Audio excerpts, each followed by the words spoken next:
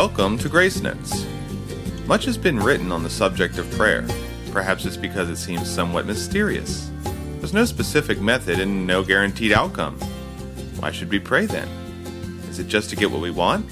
Or to change God's mind about something? No. It is to fulfill one of man's greatest needs, to have fellowship with our Creator. God has much to say about prayer. In fact, He commanded that we pray. It's not for His benefit, it's for ours. We get to see who's on our side, who understands, and who can help us. On our program today, Barbara Sandbeck will explore the Scripture to see how we can pray more effectively. My husband recently started a new job that takes him away from home almost 12 hours a day. Previously, he'd been out of work for quite a while. We spent so much time together, we kidded that we were connected at the hip. I have to admit, I really miss him these days. I can't wait to hear how his day went when he gets home. Now, being a man of few words, I always say, tell me everything, all the details. I just want to feel like I was with him when he did what he did. I suppose in a small way, that's how it is with our Heavenly Father. Though He's never away from us, He wants us to choose to include Him in every part of our day, the day He made just for us to live out. After all, if we are a believer in Jesus, we are both His child and His bride. We are connected to Him. The Apostle Paul understood the connected at the hip idea when he wrote in 1 Thessalonians 5:17 to pray continually, and in Philippians 4:6 to pray in every situation. When my oldest grandson was 2, he had an imaginary buddy he said was with him all the time. He talked to him on the phone and invite him to play. He knew how to have fellowship. Well, God certainly is not an imaginary being, but the same principle applies. We have to make a concerted effort to practice the presence of the Lord. Psalm 16:11 says that in the presence of God is fullness of joy, and at His right hand are pleasures evermore. To experience this, Jeremiah 29:13 states that we must seek Him with all our heart. That's not a casual approach. If we casually desire to be in His presence will be casually manifested to us. A friend once asked me how to pray. The simplest answer I could give her was to speak to God as you would your best friend. Be open, honest. Begin by thanking Him just for who He is, then for what He's done. Start with big things like His marvelous creation, and then take it down to smaller things like good drinking water. Include the reading of His Word, the Bible, in your prayer. It's His love letter to you. Take time to listen to Him speak to you. Here are a few verses on how Jesus said we are to pray. Matthew 6:6-8 says, we are to pray to our Father God. When we receive Jesus as our Savior, He becomes our mediator, our high priest, and our connection to God. We speak directly to Almighty God, understanding that it is only through His Son Jesus that we have this privilege. We communicate through the Holy Spirit who resides in us, translates our words into a meaningful exchange, and allows us to hear what our Father is saying to us. When we worship God, we do so through our own spirit, connecting to the Holy Spirit God placed inside us. How awesome! We are not to babble. That's talking idly, excessively, foolishly, or irrationally. Chanting fits this description. We are not to pray so others will be impressed. If we can't handle the temptation to try to impress people, then we shouldn't pray in public. Matthew 21:20 says we are to pray with faith, believing in God. Honestly, why bother praying if we don't believe God is capable of doing anything? It's a waste of time to pray with doubt. Matthew 11:25 says that we are to pray with a clean heart, having our sins confessed, especially any unforgiveness. Oh, it's amazing how easily we can be offended. Here's an interesting verse, 1 Timothy 2:8. I want the men everywhere to pray, lifting up holy hands without anger or disputing. Holy hands are clean hands, as described in Psalm 24:4, and are likened to incense or the evening sacrifice in Psalm 141:2. When we enter into prayer, we are walking on holy ground. Walking on holy ground, making a joyful sound, pulling strongholds down in Jesus' name. Walking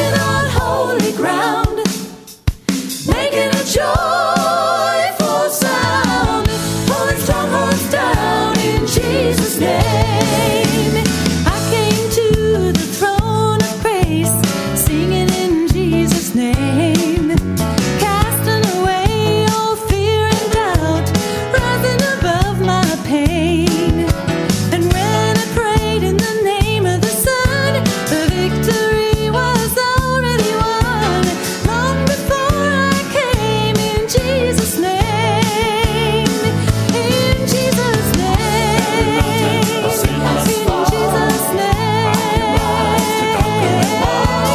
When on my knees I call in Jesus' name. Demons tremble at the very sound when the child of God is on holy ground, pulling the strongholds down in Jesus' name. No man comes to the Father by any other name, not by fame or honor or any earthly gain. But if I'm a strong and mighty tower, He's been my strength and all of my power. God will make a change in Jesus' name, in Jesus' name, in Jesus' name. When on my knees I call in Jesus' name. Demons tremble at the very sound when the child of God is on holy ground, pulling the strongholds down in Jesus' name, in Jesus' name, in Jesus' name. When on my knees I call in Jesus' name, Jesus' name. Demons tremble at the very sound when the child of God is on holy ground, pulling the strongholds down in Jesus' name. Walking on holy ground, making a joyful sound, pulling strongholds down in Jesus' name. Walking on holy ground, making a joyful sound, pulling strongholds down in Jesus' name, in Jesus' name.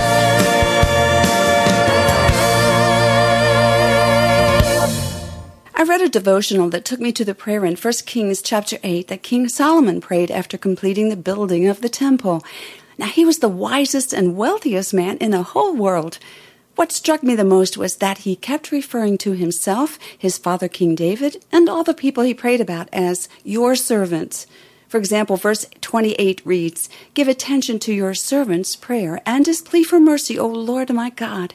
Hear the cry and the prayer that your servant is praying in your presence this day." When's the last time you pictured yourself this way when you prayed? I know I don't, but I think I will from now on. One of the most admired pastors I knew wrote a book about his life entitled God's Little Errand Boy. His desire was to go about doing good. Oh, that we can have that kind of heart for God. We are always to pray according to God's will. If our heart is truly in tune with God, then we will pray that way. But so often we just utter an obligatory list nonstop and append it with, "If it be thy will." I'm guilty of that too. The other day, though, I was praying for the Lord to help my voice clear up before I had to sing. I'd been suffering from nasal congestion big time and sounded like a raspy rock singer with little control. How I would have loved to have stayed in bed that day. I told God I was willing to sing impaired and rely totally on Him as I usually do, but this time I could sense He was saying, "Just tell me what you want." So I said, "God, I just want to enjoy it." And enjoy it I did. My throat was clear and my voice was good. Afterward, the problem returned, but I learned a valuable lesson. God really wants to give us the desires of our heart, especially when they can be used for His glory. But we have to ask. I believe in prayer. Try it. You'll like it. I have walked through nights that held no hope and felt so all alone. I have seen how much your life can change with the ringing of the phone. But there is still a source of hope that you cannot ignore. Just pick up the broken pieces and bring them to the Lord. I believe that there's a place to go where we can leave the burdens there.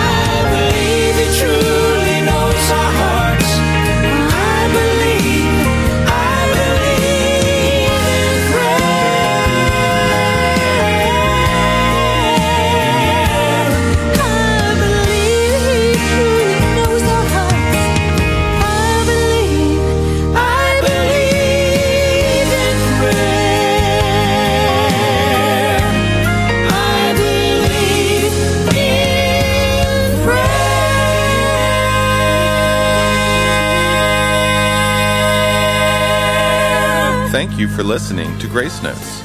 If you've been blessed by this ministry or would like a transcript or CD of this broadcast, please write and tell us at Sandbeck Ministries, P.O. Box 581, Falston, Maryland 21047. Or contact us through our website at www.gracenotesradio.com. Join us again on our next program. Until then, let your Grace Notes be a song of praise.